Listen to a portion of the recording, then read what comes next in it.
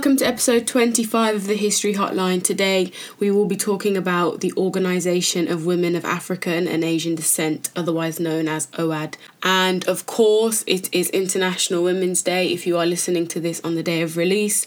If you're listening in March 2021, it's International Women's History Month.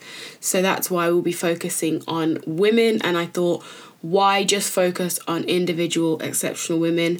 You know, in the West, when we think about history, it's often individualistic and exceptionalism. And whilst there were not some exceptional and wonderful individuals historically across the board, I think it's very important that we think about these organisations, especially an organisation like OWAAD and the legacy that they left in regards to women's activism in Britain, especially women who were black, who were Asian, from the Caribbean, from Africa, and countries like that. So today we'll be thinking about OWAAD, but before we get into that history, it's of course Women's History Month, and I said that throughout this month we will be looking at charities and organisations and just illuminating their work as a way of, I think, not necessarily giving back, but just highlighting the fact that, you know, as we speak about today, especially this history and this grassroots community organising that OWAAD did, these are the legacies that have been left,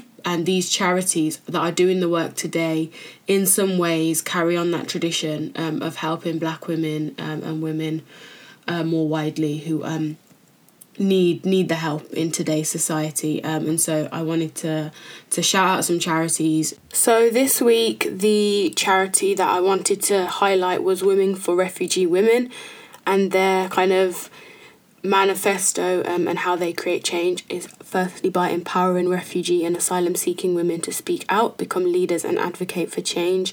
Through things like English lessons, drama and other activities, they help support women build their confidence and their skills, because there is a level of isolation that's often felt by refugee women seeking asylum, and it creates pathways and ways for women to rebuild their lives in Britain with dignity. It also aims to influence women in order for the population and the public to also have an understanding of what it means to seek safety in the UK. It basically trains women that might have gone through those experiences to speak out at public events in the media in order to change the narrative, which is often quite negative about asylum seekers and refugees, and it's often very inaccurate about what these people might face. And of course, they strive for change. They publish research about the experiences of refugee women and work with policymakers in order to make the process of seeking asylum more fair. They have a campaign called Set Her Free against the detention of refugee women. There are many refugee women detained at Yarlswood, which is a detention centre in this country right now, even in a pandemic where the risk of infection and catching COVID is so rife, and COVID is, developing new strains every day and running rampant through society, but they are still being detained in these poor facilities. And so they believe that above all, women should have the right to safety, dignity and liberty, which I don't think is too much to ask. And that is the work that they're doing. So you can donate, you can fundraise, you can volunteer, you can get involved yourself. If you feel like this charity speaks to you in any way, then please give your time, give your money if you can, or raise awareness of the charity and the work that they're doing, because I think the work they're doing is exceptional. And I think it perfectly fits into this episode of women organising for women and helping them settle in this country. Okay, so today we are focusing on OWAAD, as I've said, the Organisation of Women of African and Asian Descent. OWAAD emerged in the late 1970s, and it's known today as the grandmother of feminist movements in Britain. And I'm not going to refer to it as a feminist movement again after this point, because of the founders, their experiences of feminism and their, shall we say, opinions of feminism and the feminism that they were seeing in the 1970s in Britain. And so I'm going to refer to it as a women's movement, and it is a women's umbrella organisation, and a national one at that. It's not one that just focused on London. Whilst a lot of the conferences were in London and the talks, it did bring together women's movements from across the country and on a global level as well. Many of the women involved in OWAAD also worked with projects or campaigns that were anti-imperialist in their own countries, or any movements abroad that also fit in with their politics. So the politics were being broadly socialist. Not everybody, obviously, was of that political leaning. However, it was a movement that was kind of born out of working class struggles, and so for it to be anything else would be quite strange. It's a national umbrella organisation, as I've said. It's not necessarily a movement or charity in and of itself. However, it encompasses many different movements, organisations and women's groups from around the country, and they were able to come together under this OWAAD banner and umbrella and ground their politics and ground their organising and their activism within the framework of OWAAD. It was the first leading black women's group to be formed nationwide, and I wouldn't say it's the last, but we haven't really had anything like it since, I would say. So, with OWAAD, you may not have ever heard of it before. And if you have, you may have heard of it through a book called The Heart of the Race that was written by Stella Dadsey, Beverly Bryant and Suzanne Schaef. And they are three of the founding members, alongside Olive Morris, who you probably will have heard of if you've heard of any of them, Gail Lewis and Gerlin Bean, amongst many others. And a lot of these women have gone unnamed. If it wasn't for the Black Cultural Archives and the work of The Heart of the Race, the book, and then the collections that Stella Dadsey, Beverly Bryant, Suzanne Schaef and others have kept and put into the Black Cultural Archives and preserved, we wouldn't know this history. It's a very hidden history. The history of black women in Britain is hidden. It's erased, it's removed, and we don't see it. And if I had not gone to the Black Cultural Archives in search of a dissertation project a few years ago, I wouldn't know this history. It's not something that I've even been taught in university, bearing in mind I'd never actually studied a module on Black British history. I know that if you do, you would definitely learn about these women. But I think the fact that I had to go all the way to the archives to kind of know this and find this history out shows just how hidden it is. And so, to go on, OWAAD, was founded by these women in order to discuss and address Black and Asian women's issues. Women of African descent, so women that came from the Caribbean, from different countries in Africa, and also Asian women. And you might be thinking, well, why Asian women? Their struggles might be different.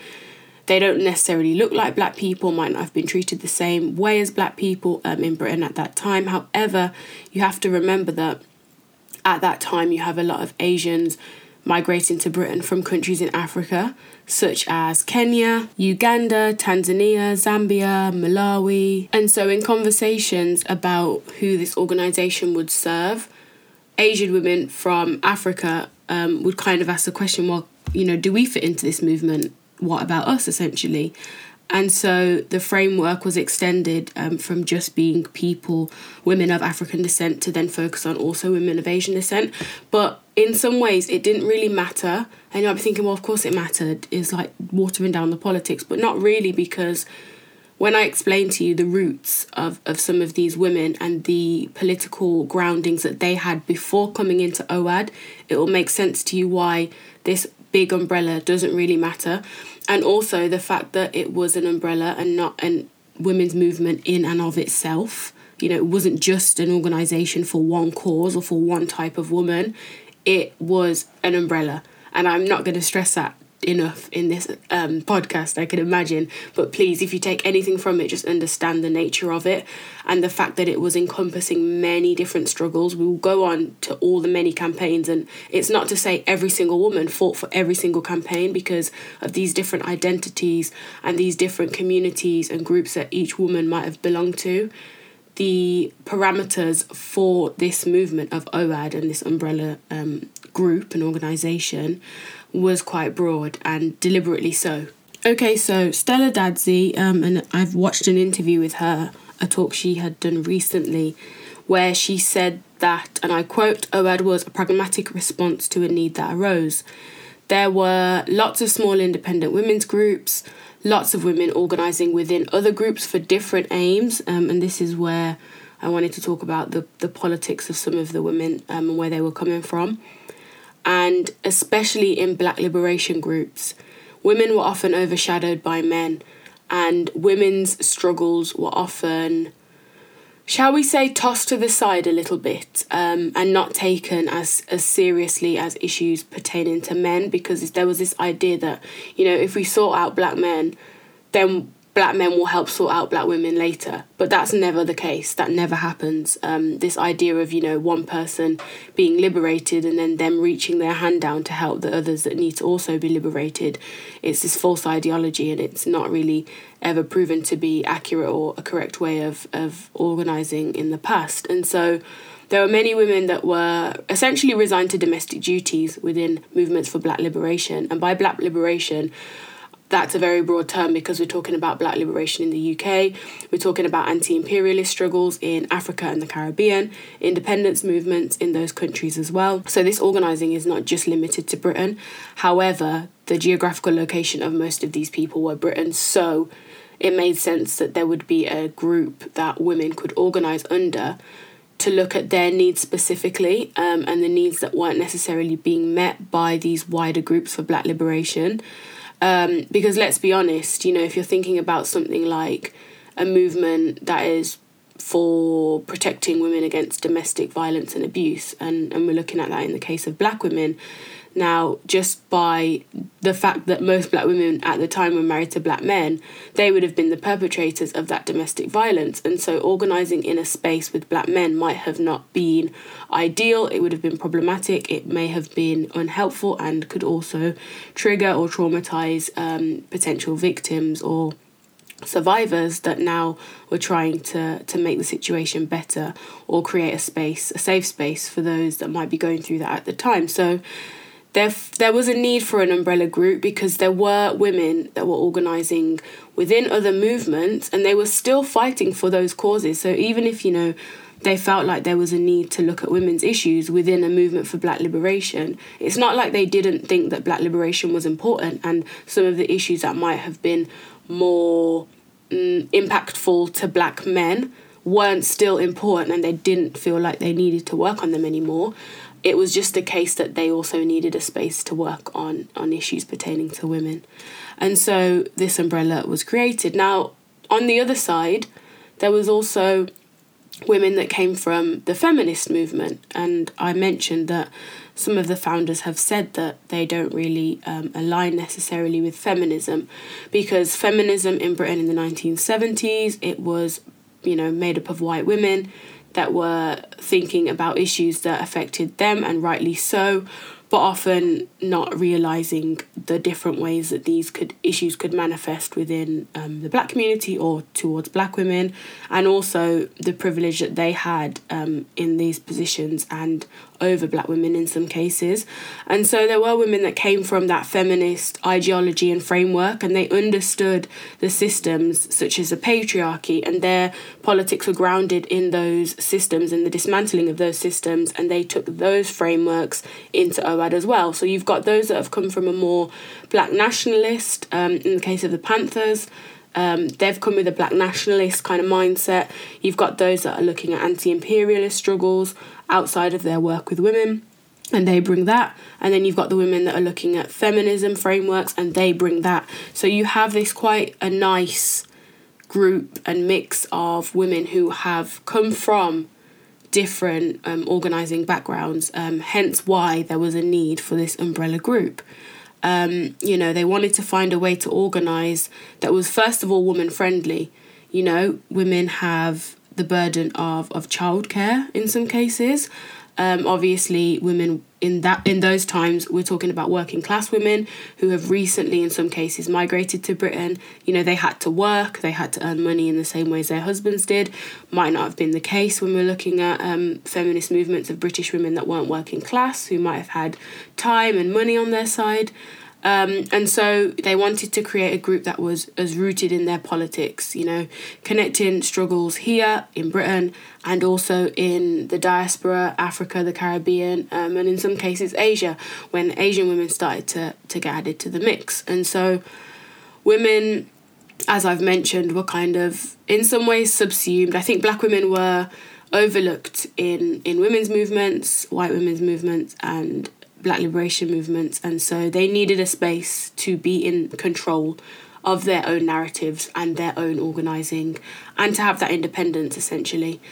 I think the majority of women came actually from this kind of African liberation movements and contexts, as opposed to there wasn't space for us in white feminist movements, so we came here instead, because at that time racism in the UK was very, very bad, and so I don't really see many black women even maybe aligning with that politics. Don't quote me on that. That is more of an inference as opposed to fact.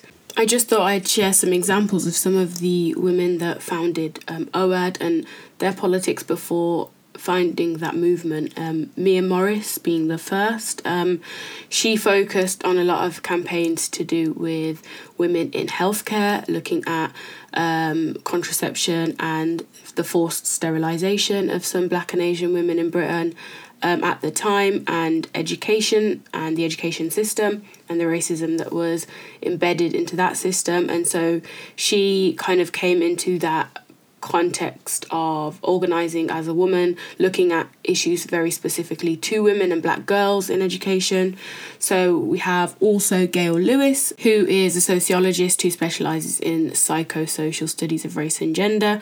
She came from a Marxist ideology, and her kind of narrative and her story essentially, which I've heard her speak on, was that, you know, therapy and this idea of like mental health to an extent was this idea of like this petty bourgeois indulgence within a Marxist framework. However, she was able to kind of rethink and relearn what therapy could do for black women and for herself, and she ended up kind of working within things like mental health, obviously, sociology, structural relations in regards to like abortion, and not just looking at the structural relations framework of the fact that, you know, why are some women afforded an abortion, how do abortion laws impact different women, but also the emotions of women that might have had or not had abortions, and the trauma that might have caused. And by looking at things outside of a Marxist lens, I think she was able to kind of not necessarily, you know, get rid of her Marxist ideologies and leanings, because she's clearly rooted in them in her activism, but also consider the kind of psychosocial side of these systems that are in place in Britain. And Stella Dadzi, who was working on campaigns in the UK,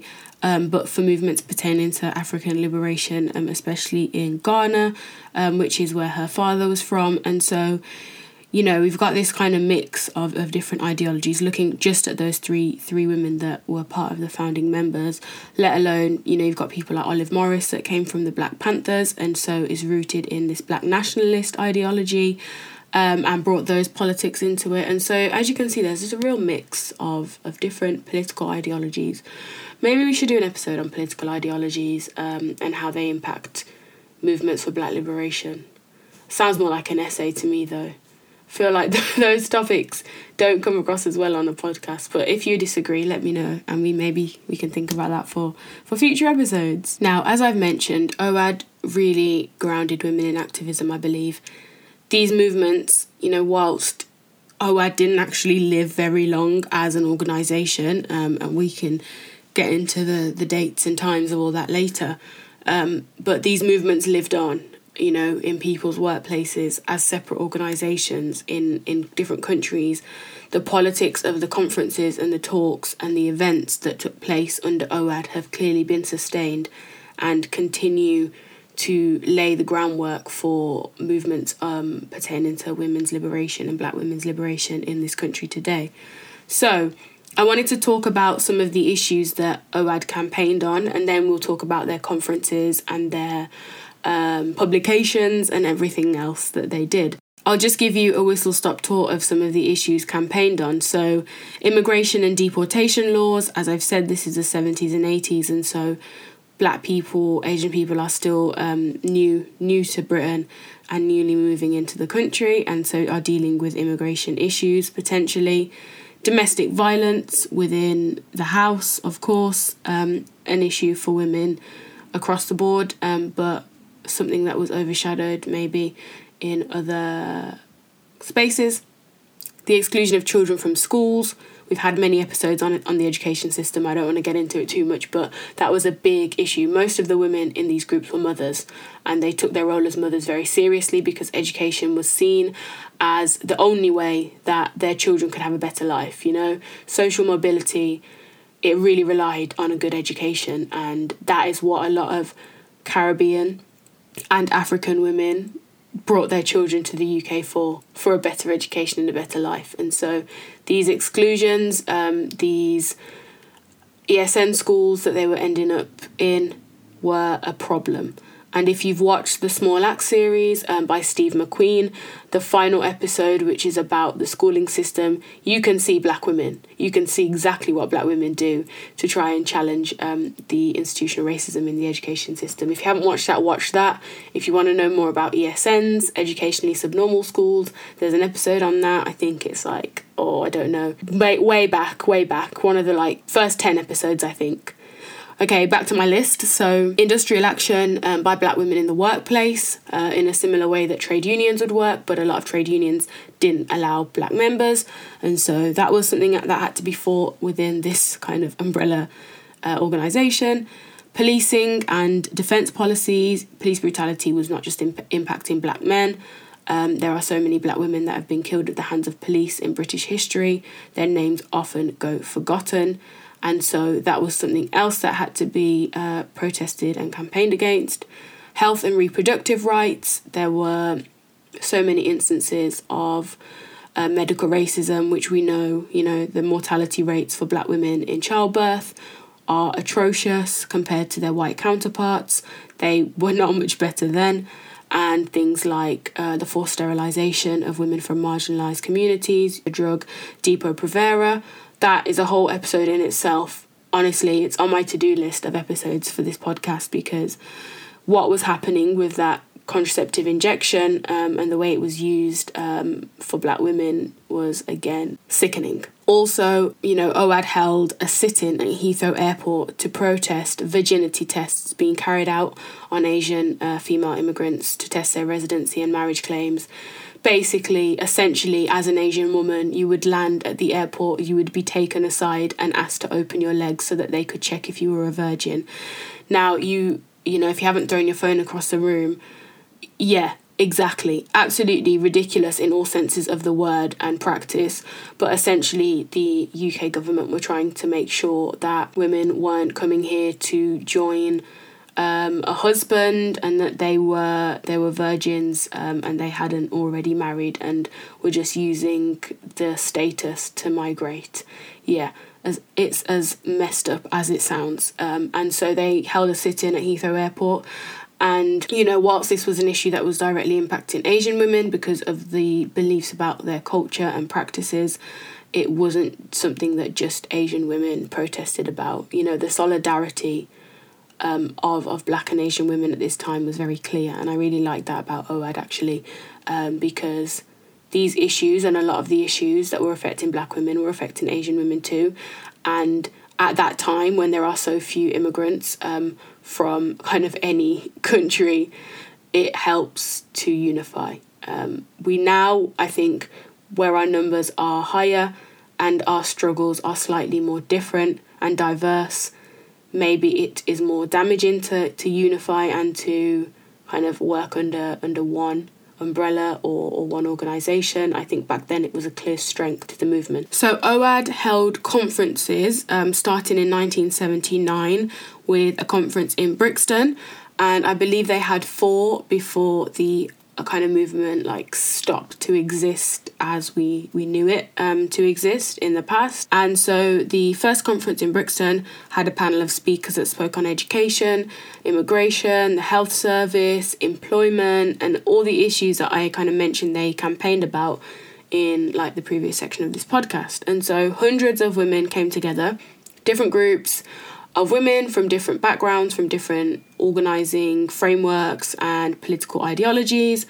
and they came with their own personal experiences of racism and sexism, and some women were still kind of grappling with different ideas of sexuality and how they identified in that way, and that was another issue that many women didn't really have a space for or to organise within as black women. And so women came not necessarily in some cases already having a political framework or having a space to talk about their experiences. And this just gave space and gave voice to those women that were going through something which the mainstream was not acknowledging. And, you know, the movements that they might have found themselves in, such as white women's feminism or black liberation movements, they weren't really scratching that itch, shall we say. And so they found themselves at these OWAAD conferences from all around the country. Women would come from different movements and different groups in order to have these conversations and to just unify. And I think there's something beautiful in solidarity, but I think OWAAD provided a space to do that, and that space had not existed prior to OWAAD. OWAAD was quite a short-lived movement in some ways. It ended in about 1983. However, you know, it had created so many subgroups, and the legacies had been left. And also, a book was born out of this beautiful movement. And I think this book really encapsulates what the founding members were trying to achieve in creating OWAAD. Now, The Heart of the Race, as I've mentioned, by Beverly Bryan, Stella Dadsey and Suzanne Schaef, was originally published by Virago, which is a feminist publisher, in 1985. It was republished recently in 2018 by Verso as a feminist classic. And, you know, it is a unique piece in its writing style, in its source material, in the way it has been collated. I don't think there's actually a book like it, and I don't think there really ever will be a book like it. If you haven't read this book, I would definitely read it. It's the best book that exists within Black British history. Did I just say that? I did. I'm going to stick to that. So, I just wanted to read out the introduction, which is entitled The Ties That Bind. Not all of it, don't worry. But just the first part, because I think it really highlights why they wrote this book and what the book's about in a very quick way. The Ties That Bind.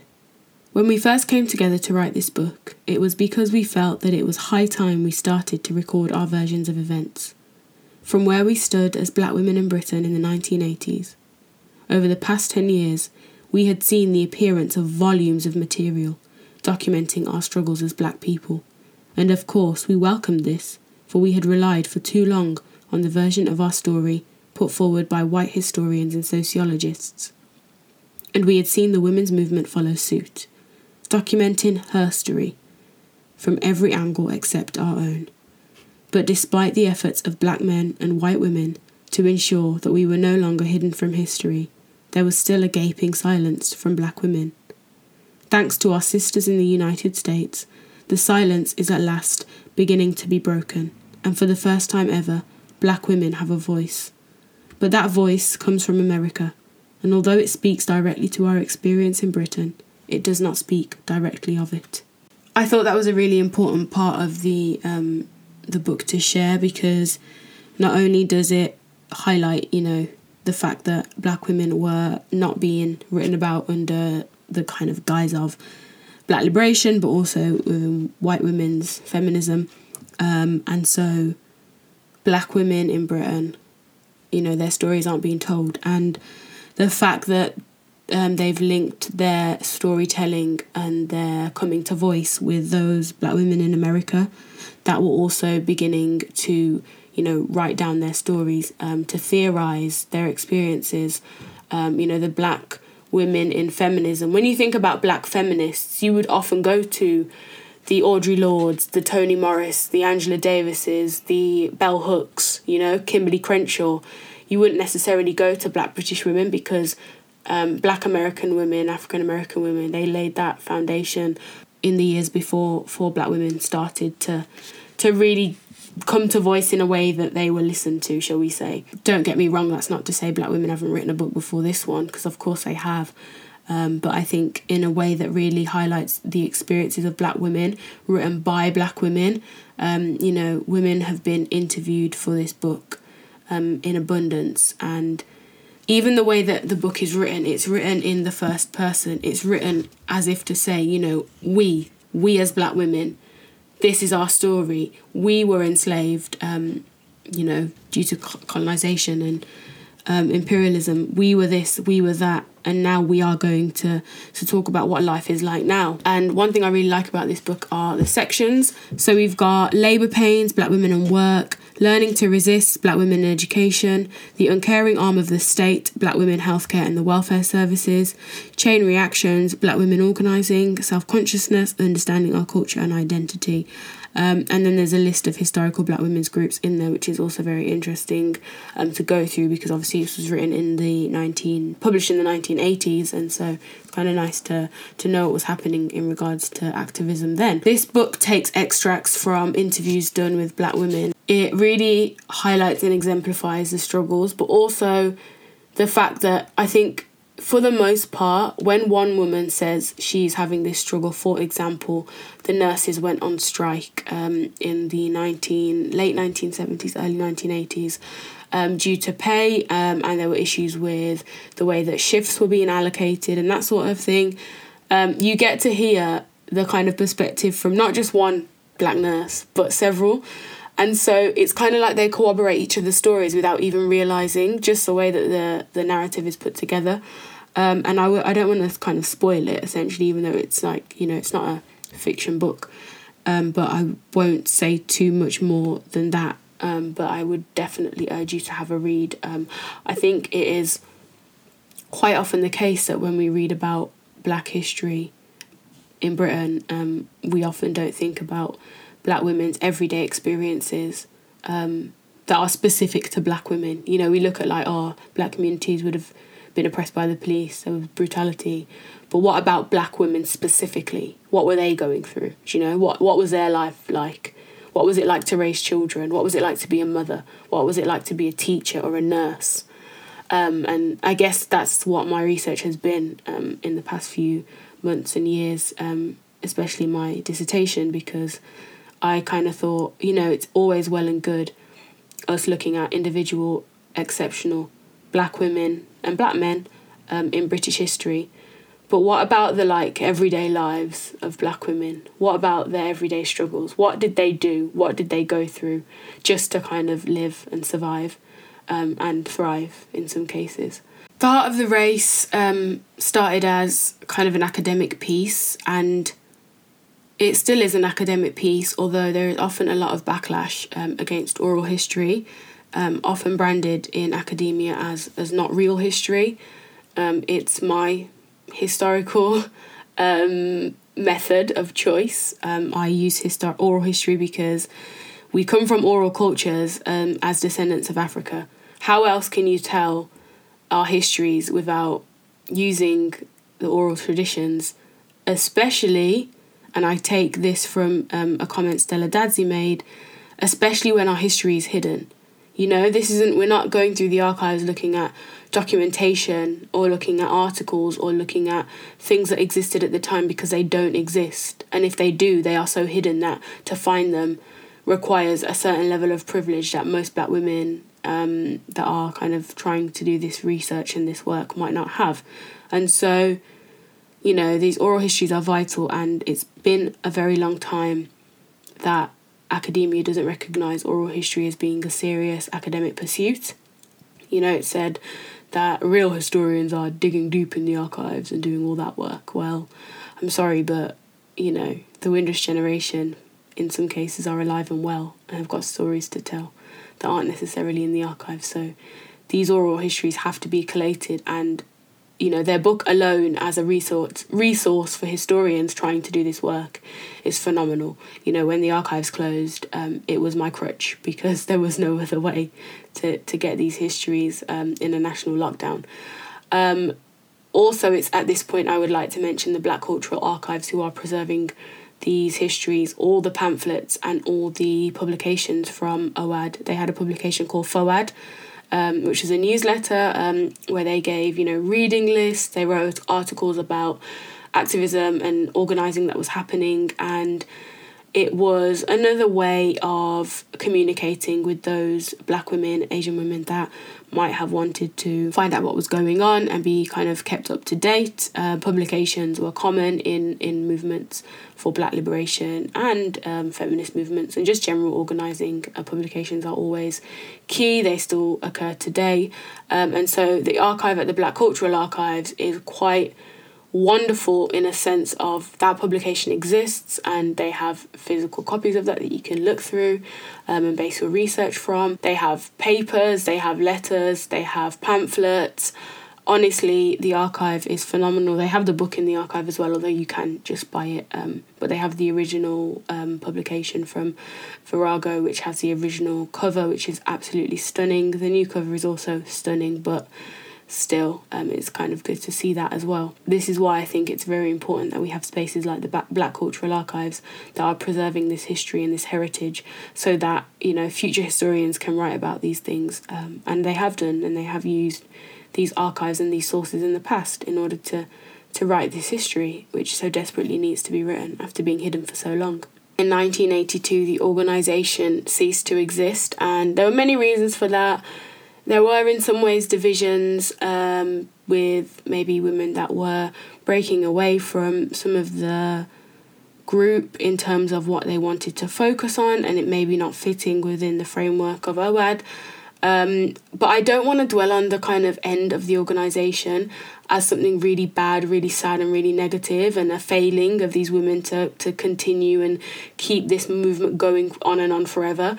You know, all things have to come to an end at some point, and I feel like the seeds of this organisation were embedded so deeply into so many women's groups and women's movements that, you know, the frameworks, the methods for organising, the grassroots, community-based level of these women were very clear.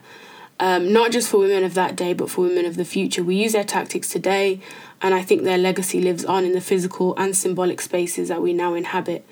And I do not think that, you know, dwelling on the kind of, I don't even want to use the word demise, the end of OWAAD as it was, you know, doing conferences, doing talks, doing the publication of FOAD, I don't think that's helpful to the narrative of OWAAD. I didn't want to just highlight individual women when we were looking at OWAAD, because that's exactly what OWAAD stood against, this idea of like exceptionalism in one individual, this one leader that we all kind of put on a pedestal and look up to. No, OWAAD was a collective, it was an organisation, and it was an umbrella term for many groups and women's movements, and it was a force for good for Black women in this country and continues to live on throughout our organising. And so with that, I will say thank you for listening to this episode.